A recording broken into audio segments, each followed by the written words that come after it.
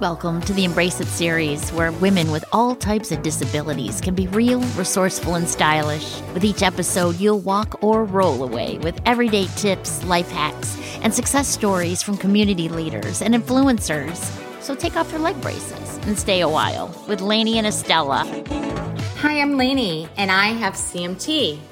And I'm Estella, and I also have CMT, a neuromuscular disorder affecting approximately 2.6 million people worldwide. That's as many as MS. We believe disabilities should never get in the way of looking or feeling good. Both of us wear leg braces and have learned through our own personal journeys to embrace it. Brought to you by Launchpad 516 Studios. Each episode is designed to challenge your own stigmas and beliefs around disability. We want our listeners to get the most value for their time spent with us, so we interview some of the most empowering disability badasses in the world. Through storytelling, personal experiences, and tips, we're all reminded of our own strengths and endless potential. For more information and exclusive resources, check out our websites at trend-able.com and hnf-cure.org.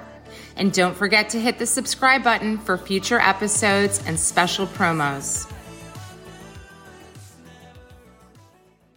Thank you, everyone, for joining us for our first podcast of 2022, the Embrace It podcast. And today, Lainey and I are joined by the fabulous Dayniah Manderson of New York. And we have a little puppy there in the background, but that's okay. They're excited too. And welcome, Dayniah. Hi, Lainey. Hi, Estella. In no particular order, of course. You're so thank you guys beautiful. for having me. Our listeners can't see you, but they must Google you. You are stunning. And I was just commenting before we started about these hoop earrings that are so large. I need them. So, but with me, they'd be Rocking them. They'd attach to all the magnets I have on necklaces. I'd be like a mess, but you rock it. Anyways, we're so happy you're here with us. It's absolutely a pleasure to be here. Thank you guys for having me, for thinking of having me, and I hope that we have a really great show. It feels great so far. So, well, and you and Estella have like a history, right? So I was so taken back. Estella, why don't you tell everyone about how you guys met and became acquainted and all that? Yeah. Well, Dayniah, how about you? How about you tell us?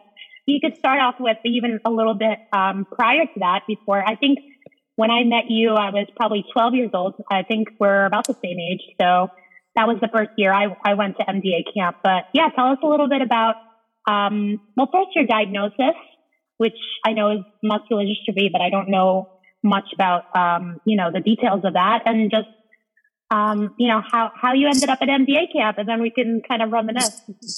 So let me see how quickly I can give you the crash course with Dayniah.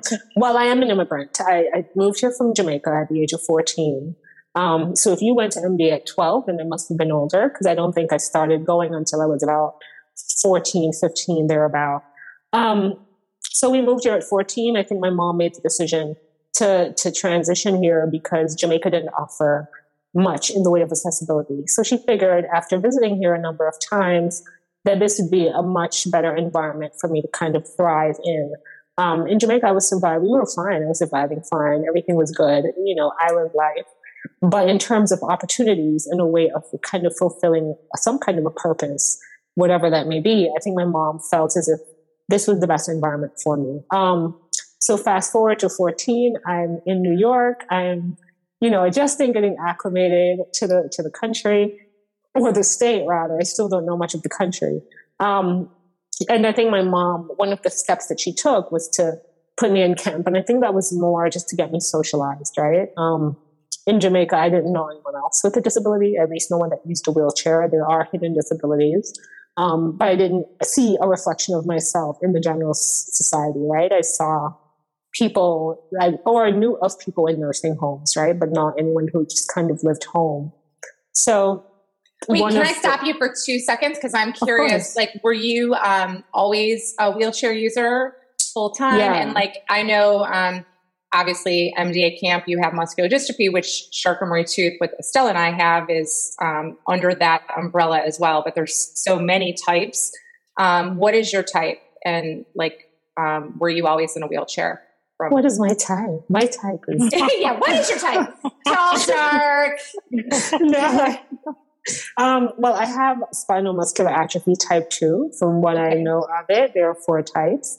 I will be very transparent in saying that I don't do a lot of research on muscular dystrophy, or just because it always leaves me feeling a little bit less than hopeful. What doctors have to say about what the end is going to look like or when the end is going to come. And I prefer to just stay away from it and kind of live life organically, if you will. So I hope that answers your question. SMA type 2. Yeah, and absolutely. I've always had it. I've never had the experience of walking. My mom said I used to hold on and walk around. I have no recollection of it. So I just say I've never walked, right? If I don't know it, then it never happened. And obviously, your mom, like unlike our CMT type, which was mine is hereditary, Estella's wasn't. Like this, were you the only person in your family with? I am. Okay. So you you came here to New York in a wheelchair as a young child, new country, new space, and and didn't know anyone, let alone someone else with disabilities, I would imagine. Exactly. That was pretty much what it was like. And I went to public school, so I was around now other children with disabilities and what it meant to have a para and just the freedom of a school that had an elevator, for example, right? And being able to get to all of your classes. And I think what opened up for me was a world of possibilities. And I know you had asked about the camp.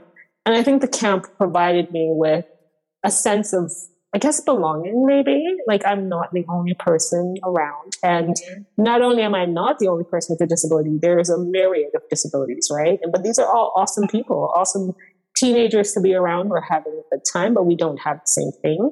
We haven't had the same life experience based on our disabilities. So I think there was that interconnectedness, but yet still being kind of an individual that I found at the camp.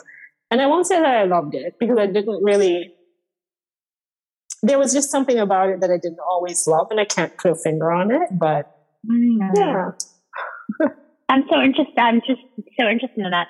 I remember you very clearly. Well, my sister and I both went, and I just remembered you being like this sassy Jamaican girl with this accent who just knew who she was and wasn't afraid to speak up and crack jokes and just speak her mind. And that was definitely my first impression of you. And yeah, I think very similar to you. You really, we were able to tap into this wider spectrum of disability, and we were just able to be kids for 2 weeks and not even have to worry about being judged or looked at differently or, feel ashamed or embarrassed. It was just kids being kids and having fun and. Honestly, I mean, I went to overnight camp, not an MDA or disability related camp, but having that young child experience with someone and then reconnecting as an adult. How cool. Cause you probably can remember little things that, yeah. I can tell you exactly when I really knew that I liked Estella, right? And she probably has no memory of this, but it was TLC's Waterfall, right? Yes, I still know the words to the rap. She knew all the raps. She knew all the words to the rap segment. And I remember just being there definitely no racist undertone here. But oh my God. First of all, I thought she was white because in Jamaica, you're either black or white. There's no Puerto Rican, Hispanic. There's no middle ground, right? Mm-hmm. And I remember just being so fascinated, this white girl knows all the words to this black song. She knows all the words. Yeah, you were cool even as a young kid. I just thought it was the most amazing thing ever. And that's so funny. I'm quite sure we probably met at camp before, a year before or so. But we also had friends in common that there was Jason. He went to camp, but I also went to school with him. So we weren't very far off in terms of being able to find each other, but we just lost touch for years, right? Yeah. But I recall that song. Yeah.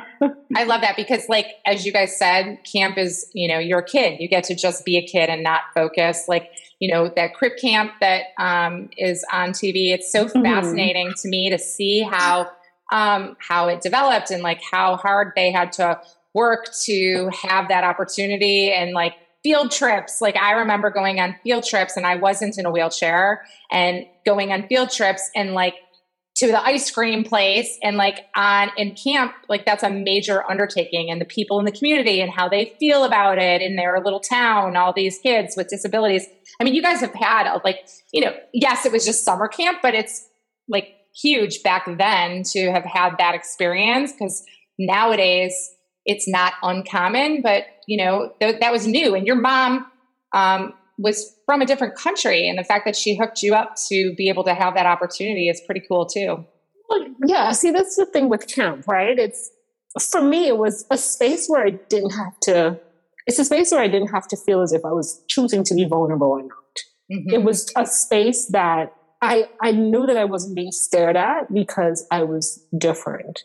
Right? I knew that even if I was being stared at, it was for another reason, whatever that might be, whether they just found my complexion nice or whether they just like my accent, like Estella said, right? It wasn't a place where I felt like I was being stared at because I was just the other, right? Mm-hmm. And I think that was one of the valuable pieces for me, is being able to kind of just be myself without trying to either put on airs for someone else or to make myself seem less disabled for another set of people or to fit in, right? It was kind of just, I'm just here. Yeah, it was definitely a safe space. And I think that's the biggest takeaway is just the power of, at that young of an age, I personally would encourage any parent with a disability to do something like that. And a lot of times parents are intimidated or scared to have their children associated or socialized with children with more quote unquote severe disabilities, because they feel like, that's something like maybe I'll be in a wheelchair one day, and that doesn't make me feel comfortable. But for me and my sister, it had the exact opposite effect. We, like you said, we felt like we belonged. And I think that's a good lesson to learn from, my experience and your experience, is to let kids socialize with other kids with disabilities and other types of disabilities. It's so important that we all learn at a young age that it's normal, that disability is part of life. It's not something to be pitied, right? Because it wasn't for us. We were just kids and that was it. Yes, not to mention the independence and skills that just a week away at a camp can give you. Like, right. So when you don't have a disability and you go off to college, if you choose to, and you've never had overnight camp experience in any way, those kids, don't know how to do basic things on their own because mommy or daddy or whoever has done it for them. And people with disabilities, obviously, depending on your parent, they're either overcompensating or they are making you do stuff. And going to camp, those kid counselors, they certainly can't be doing everything for everybody. So you learn a lot of great skills. And I love that people have all different degrees and types and, abilities, because we only grow, like you can then appreciate the things you can do and learn to do the things you maybe struggle with a different way from seeing how someone else does it. So kids have great workarounds. They have great imaginations, and they can figure out things oftentimes much better than adults who are rigid and stuck in the same. Yeah, I think camp is beneficial for any child, right? Like a large part of my work now is to shift the focus from just the benefits of a particular thing or decision for a person with disability, but to kind of show how everyone benefits from it, right? So yeah, there should be camp for people with disabilities, but I think just even within that, camp is useful for any child, right? It's a time when they can leave the family unit and kind of figure out who they are on their own. And to also just, as you said, to kind of pick up on, learn the different ways that people are like accommodating themselves within society, right? And that's just in general. I think when it comes to for a person with a disability, what I would like to see more of is camps that have more integration, right? Like it is important to have just a camp for people with disabilities. I think that is most valuable. But at some point, if we want to heighten the sensitivity of able-bodied individuals, we're going to have to push inclusion a little bit further. And that's going to look many, many different ways. I could talk forever. But you know what? You can and should, because like that brings us to fast forward out of camp. Do you think, okay, let's give some background on your experience as an educator and in what you have done with that. I mean, you are so unbelievable and what happened. Well, I don't want to tell everything. So why don't you tell us a little bit about your teaching and experience and in the New York public school system?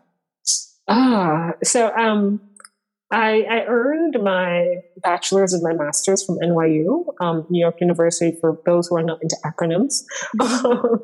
And I started teaching at the age of 23 within the New York City public school system, and I'm almost 42. So I've been teaching now for over 18 years. I had my daughter within that time. I got married within that time. So teaching actually came before all of the other big milestones, if you will.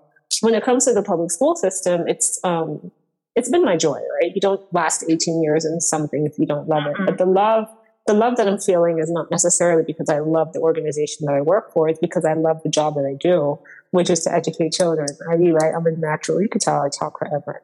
But for me, I think teaching is rewarding, right? But there are still, even though it is a public school system, you would think that it would be more accommodating to the public, right? And the myriads of people that we have in our society. But what I've found is vast marginalization of people with disabilities within the Department of Education. More so, even staff-wise. Like, I cannot say that I've ever met another staff member that used a wheelchair. I've met people with canes and walkers, and very few. When I say people, I'm not talking about like tons, right? I'm talking about probably 2 hands full over 18 years. And I don't know if it's just because people are discouraged from teaching with their disability, because it is rough, right? Kids make jokes, they make wisecracks all the time. You kind of have to know how to be witty to kind of withstand that, right? Children are children. But the question then becomes, is it something that's more systemic, right? Is it something whereas the organization doesn't really make it feasible for you to even consider that as a place to work? And I think I would go with the latter as being a large part of it. It is a very discouraging work environment, right? Especially when you're not accommodated, and teaching requires you to be all in. So if there's something that's preventing you from physically being all in, even mentally being all in because your needs are being met, you're not being accommodated, then your job is going to suffer. The quality of your work is going to suffer because all of your energy is going to be put into other things when you really should just be focusing on your instruction, right? Within your class. Can you give some examples of like what you mean by not accommodating? I can. So that brings us really, really fast forward to, I think, why Estella reached out to me, because she learned that I had a lawsuit with the Department of Education regarding accommodations and accessibility. More specifically, I've never been able to use the bathroom at work. Probably still never will be. And the public school building is supposed to have a fire exit room on every floor, to save space in case of a fire. And that room is barely maintained, right? So here I am going to work every day, and my mind, subconsciously, I'm not going around thinking, oh, we're dying of fire today. But subconsciously, I am very much aware that if there were a fire in the school, I would probably not be able to make it out alive. Not with the way that the protocol is in place, but is it being followed? Is it being honored? That's another question.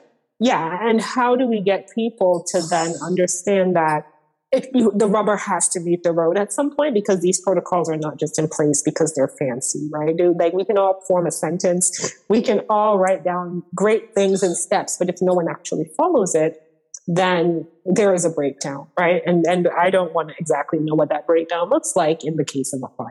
I would rather to not get to that before I feel okay, the fire thing's scary, but can we go to the bathroom, which is, I think, really horrifying? What did that, you had to go to the bathroom, right? You're teaching all day. What did you do? What do I do? What do you do? I actually hold it all day. Which I don't think I have to tell the average person how detrimental that is to physical health. Even though at the mediation with the Department of Ed, I had to be very, very clear in how I was being impacted by this, right? Now, wait, can I ask you real quick? What about kids with disabilities? There's kids in the New York public school system. Well, in my particular school, we didn't have any students with disabilities who used a mobility device. Oh, wow. Okay. Yeah. So I was kind of the only person in my building. We've recently gotten about 3 or 4 children who are disabled, mobility impaired. So I don't really know, everyone's different because I can't speak for everyone. Some people use a catheter. Some people are able to get up and use the bathroom by themselves because every disability is so different. And I felt like what the DOE wanted me to do was kind of to paint a picture of this is what every disability is, and this is what everyone is going to need, as opposed to saying, let's have structures in place based on what the need is. When you first brought this to the attention, I mean, obviously you started working there knowing that you would not be able to use the bathroom in the building. I mean, what was that? How did that conversation start out with the department, with the principal? I mean, was anyone listening? How does it get to that point where you're 12 years? Is it 12 years working? Well, 18 years. 18. No, in that building since 2008. 2008. Okay. Yeah, so somewhere around there. Yeah. So since 2008, I mean, how does it get to the point where you have to sue the Department of Education, New York City school system, because no one's listening? I mean, it's just so hard to wrap my mind around the fact that you've gone this whole time without the use of a bathroom. You would have thought by now there would have been some kind of accommodations made. I mean, good question, right? Because I asked myself as well, why wait so long? And even when I first filed the lawsuit, that was kind of some of the backlash, is why would you wait until all this time? You're just waiting to get out, and you just want to sue the DOE so you can retire. And I'm like, no, not quite, right? Let's start out by saying, I think when we all start a new job, we're kind of enthusiastic. You don't want to rock the boat. You tend to kind of want to get your foot in and get somewhat cemented within your position before you start to make huge demands. Mm-hmm. For me, as one of the only people that I know with a disability, I absolutely was scared, right? I was scared that I would be pushed out of the system because they tried it before, right? When I was pregnant with my daughter, they actually tried to fire me, saying I was excessively absent. The truth was I had doctor's notes for everything because I was a high-risk pregnancy. So with that first experience with them, I realized that I really had no safety. So that was one aspect of it, that kind of zeal to be a good teacher and wanting to be vested and tenured and all this good stuff. Years pass. But then, as with all things, the old vehicle starts to break down, right? And my body changes. I have a disability that, unfortunately, it progresses really quickly at times. So what started to happen was I noticed that I was getting more stomach cramps, right? When I had to hold my bladder, or I would come home and I would just be in pain as I was trying to relieve myself. My health was changing. My body was changing, right? Many teachers even suffer burnout just from, it is noted scientifically or research-based that teachers tend to suffer a lot with their bladder issues simply because you don't go to the bathroom when you want to. You go on your schedule, right? Your schedule is what kind of determines when you can go. So if your prep is in the morning and you don't have another break until 3 hours later, sorry, buddy, unless someone's going to cover your class, you cannot leave a kids unattended. So it was almost as if my body was changing at a much more faster pace than I could figure out what to do, right? So I double checked with my aide to make sure this was something that they would be able to manage if I were to, challenge the DOE. And I didn't initially challenge the Department of Education. I did go through the chain of command. I did talk to my administrators in the school. I did reach out to the Office of Accessibility. What was the administrators at your school? What was their response? I'm not sure if it was sympathetic or empathetic. I feel as if there might have been a little bit of sympathy there. Very logistical, I think, was the response, right? Because no administrator can make infrastructural change to the building. So I wouldn't expect my bosses to have an answer or a solution, because it has to go through another department to make those kind of changes.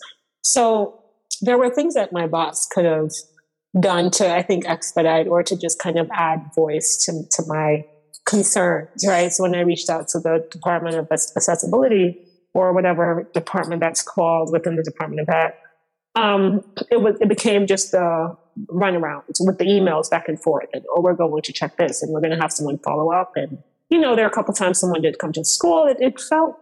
It began to feel patronizing, because there was no change from what I could gather that was really being taken seriously, being proposed for me. And then I started to have, it got very, very difficult to be in the building. Still very difficult to be in the building. But I think what I wanted the Department of Ed to do was to respond in a way that was authentic and not that made me feel like I was being brushed to the side.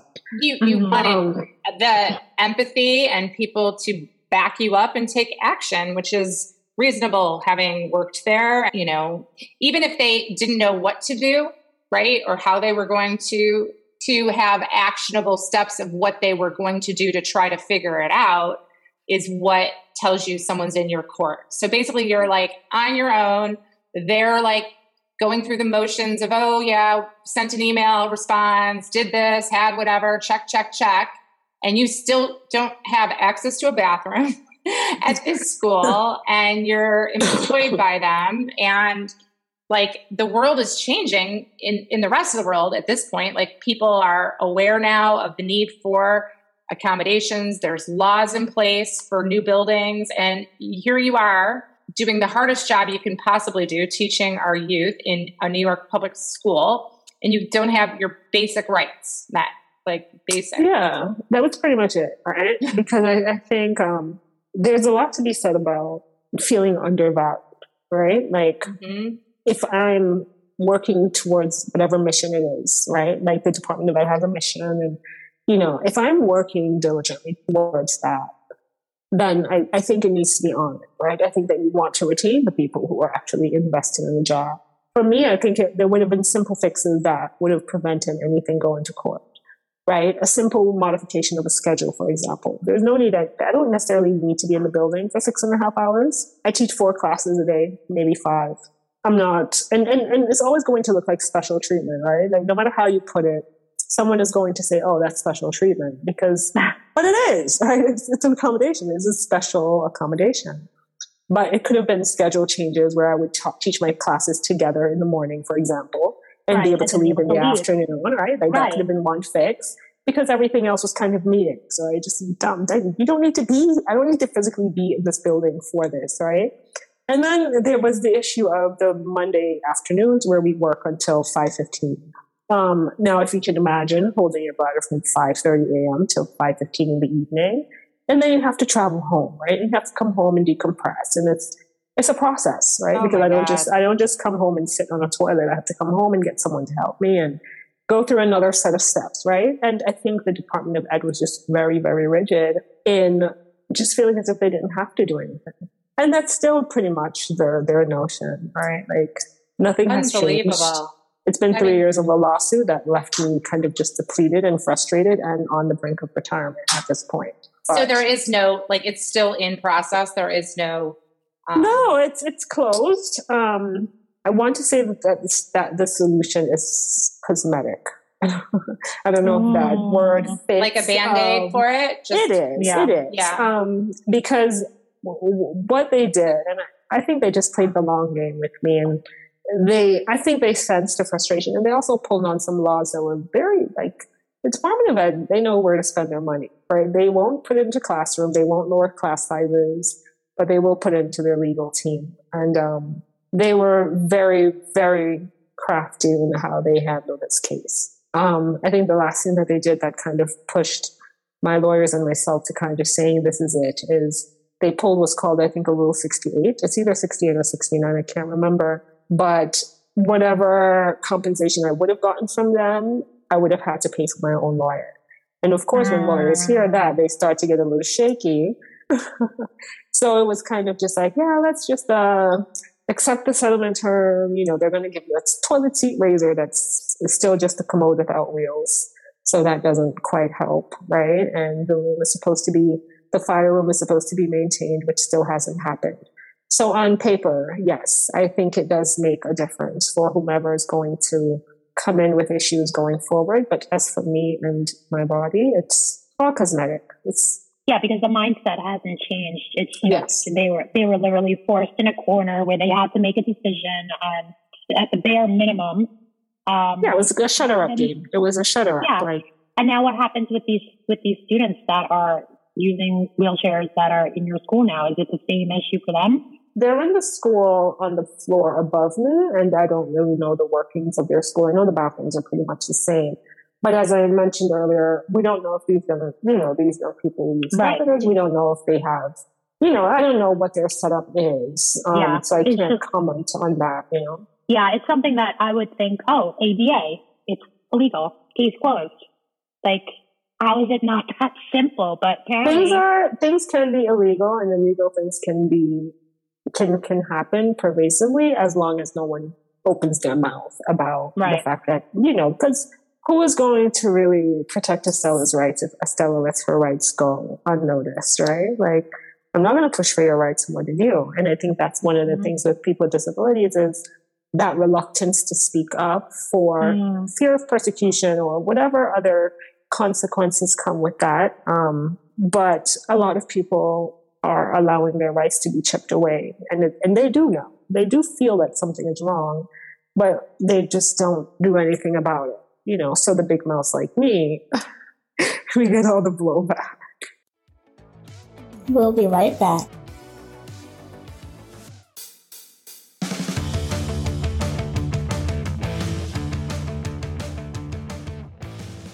This is John and Mark Cronin from John's Crazy Socks. And we're interrupting to say we hope you're enjoying this episode, but please make sure to check out our show, the Spreading Happiness Podcast, another great show produced by Launchpad 516 Studios. New episodes are available every week on all your favorite podcast platforms. Join us on our new podcast as we continue our mission, spreading happiness. Thank you, folks. You're tuning in to Embrace It with Lainey and Estella, brought to you by Launchpad 516 Studios. First of all, you're strong, and it totally, how you explained going and fighting this later makes total sense because it's such a hierarchy and such a political system. But it blows me away as a young girl from Michigan, 51-year-old young girl, where I feel like,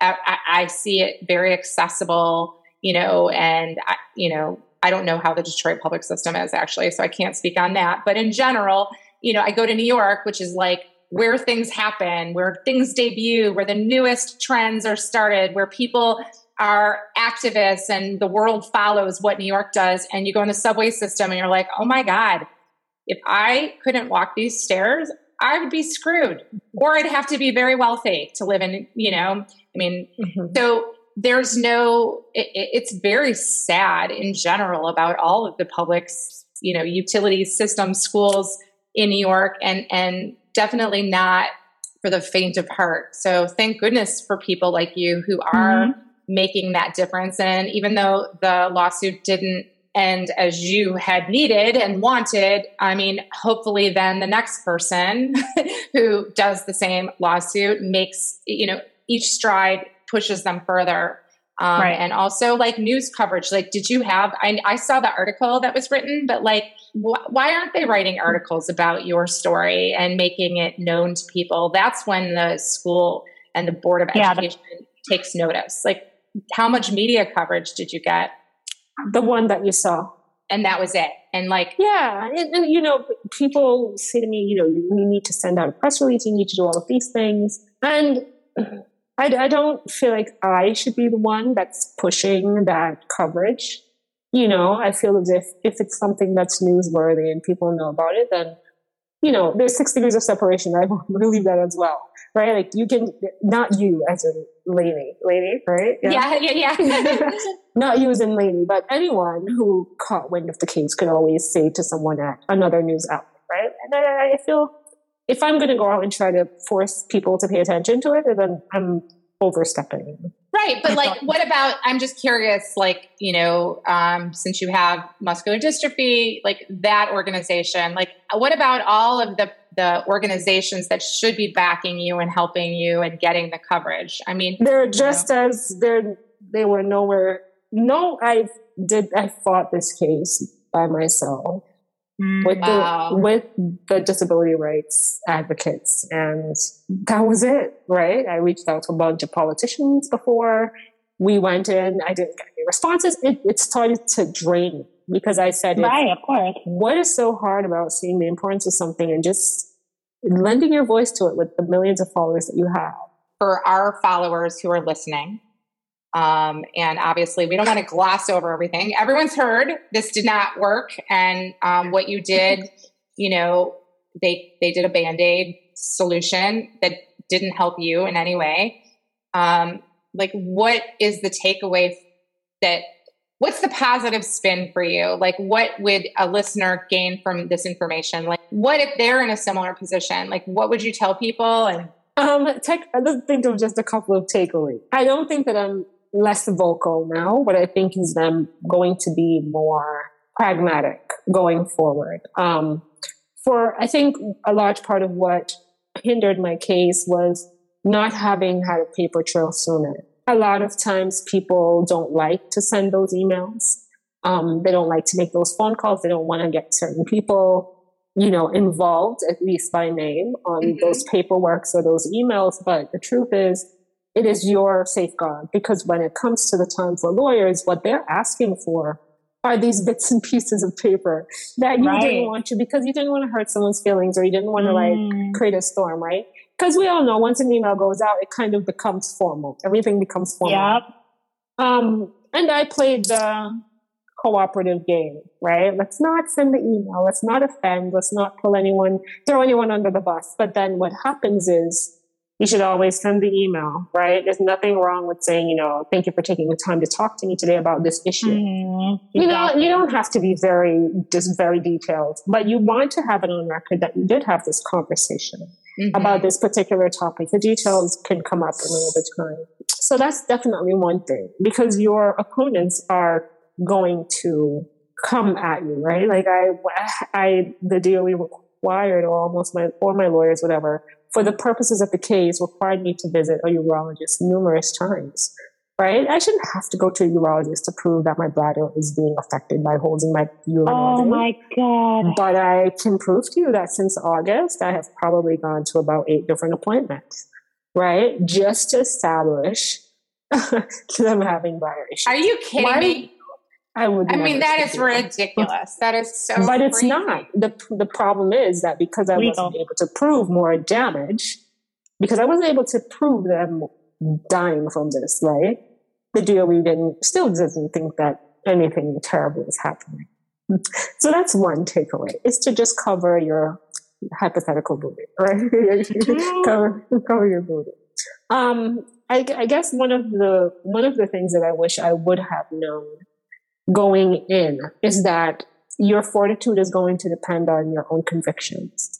If I wasn't convinced that my rights were being pulled apart, they would have broken me from the very beginning, right? I had to know that I didn't start this just because I wanted to pick a fight with Goliath, right? This was a true calling out of the Department of Education. And there were many times where I felt like, does this even matter? Like, I could just resign. I can go work for anywhere. But the truth is, I will always be able to do that. I'm not tied to the DOE. I can resign whenever, whether I have a case or not. But I had to think about the long term. I had to think about why I started the fight in the first place. I had to constantly remind myself of why the fight started in the first place.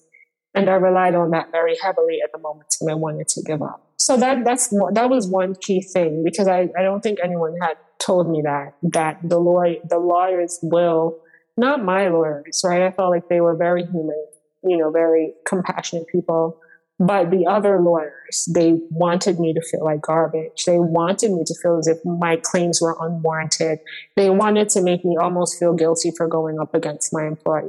And that was hard. I wanted to be there just to lock all of the bathroom doors at the courthouse so that no one could go to the bathroom during the entire trial. That would have been my part in all of those. I just don't understand. But there's a place for that, right? Because I think sometimes people have to have that thing that helps them to really understand. Because sometimes if you experience it, you don't understand. I mean, I can't. I think someone can understand if they just literally. DOE's lawyer used the wheelchair. Do you understand, Lynn? Wow. That's how far they went. My lawyer used the wheelchair, and she was fighting against accessibility. What does that tell you? Wait, the lawyer yes. that was against you? Yes. Used a wheelchair? Yes. Oh my God. This just gets more and more infuriating. I don't think I've ever been so worked up about. Okay, She sat there in her wheelchair and tried to. Well, we didn't exchange much words, but you're fighting for them, so that there wasn't really much for you to say. And I get it. She's a lawyer. This is her job, right? But think of the message, right? We're thinking symbolically here, right? They could have picked any freaking lawyer that they wanted to. They have a slew of lawyers. Why pick that particular lawyer? Wow, that's but new. Okay, I don't want to keep going because I loved the tips that you were offering, but I do want to ask this: what? Okay, they're asking you to prove medical stuff, medical problems as a result of not going to the bathroom. But at any point, was anyone "Oh, it's normal to hold to"? Were they what was their? I can't. Why would they need you to prove that? Just anybody saying, can you hold your urine? Can you hold your bladder for 7 hours? Don't drink anything. 12 hours. It's hot. I'm assuming that New York public schools aren't air conditioned. You're there in the springtime when it's humid and hot and you're supposed to not drink anything and be dehydrated and teach. And it's not very hard to empathize with that. I feel like anybody without a disability can talk about times that they had to pee so bad and there wasn't a bathroom. It Things seems are hard so no-brainer. When we don't want to. Things are hard when we don't want to, right? It's just so, it blows me away. Of course they understand. I mean, anyone with a brain could understand. But when in making their point, right, that they don't have to do anything, that's the only thing that they could do was try to discredit whatever points I was trying to make. Right. And then I had the people on the sidelines who were well, why don't you just use a catheter? Why don't you just wear diapers? And I'm just are you kidding me? Right. I don't think that should have to be my choice, for work, right?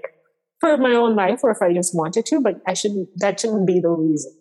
So that I can work harder. And the point is that no one is telling that person how they should take care of business, right? You have, it's your body and you shouldn't have to wear an adult diaper if you don't want to. No one should. It's just crazy that they would ask you. I'm getting worked up too. And that's bad. So I know. So let's breathe. And this sucks. And you gave really good info, people, if you take it to your own level of where you work or where you are or where your kids in school or whatever, document. Don't think you're being too professional by doing so. You have to be professional. You have to think ahead, even if you don't plan on doing a lawsuit, just in general. And that goes for everything, right? That goes for and that goes with doctor's appointments. Forget about lawsuits. That goes with anything. You need to keep a paper trail so that you can be an advocate for yourself, no matter what the issue is. Having names, info, dates, including that Xfinity Comcast guy who told me and promised last week that I didn't write down his name, and I wish I had. So always write down the name, right? Yeah. And most importantly, no matter how small the win might feel, you're right, because we all set out with noble goals and things that we want to make the world a better place. And it often doesn't work out that. I didn't enter this thinking that I would get what I wanted. I think we're all smart enough to know that there was going to be some pushback and things wouldn't work out. We don't see through rose-colored lenses. But I think for the average, for anyone who is planning on doing something like a lawsuit or whatever, understand that a win is a win, right? No one can take that win away from you. And even though the DOE didn't make the changes that I wanted them to make, and they didn't really make the system as equitable as they could, what happened is in settling with me and taking some ownership, it makes a difference, right? Like, there's proof that you can go up against these big organizations and corporations, and you will get some sense of your humanity back and your dignity back from them, right? Because even the fact that they're saying that we will make these changes, as superficial as they might be, they're taking ownership that something isn't entirely right. And that's the consoling part for me there.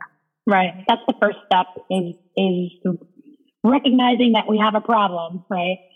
Regardless if it's heard or not in the way that you intend it to be, that you are strong, capable, awesome, and you used your voice. Like, that matters, right? That's whatever the outcome, you tried your best and you advocated for yourself, and we're hearing you now and people who are listening are hearing you now. I mean, this is just so eye-opening for me personally and so frightening. And in 2000, soon to be 2000, well, as we're recording in 2021, people, but in 2022, this should not be happening.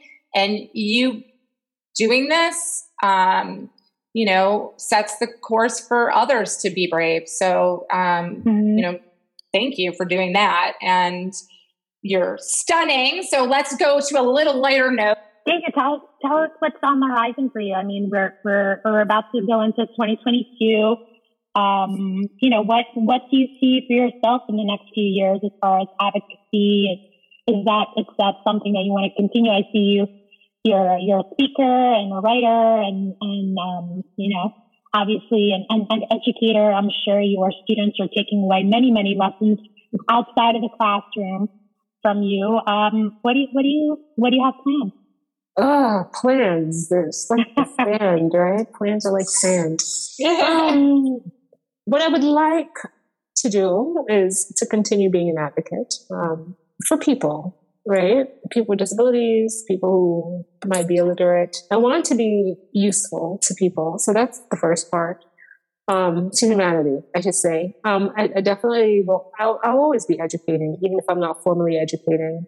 So that could look like teaching college classes one day, teaching teachers how to teach with love.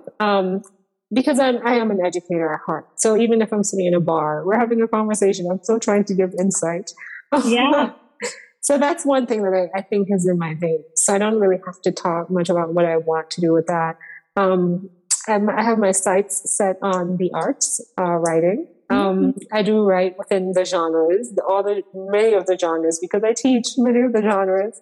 And so I definitely want to hone in a little bit more on my writing. And have you published anything that...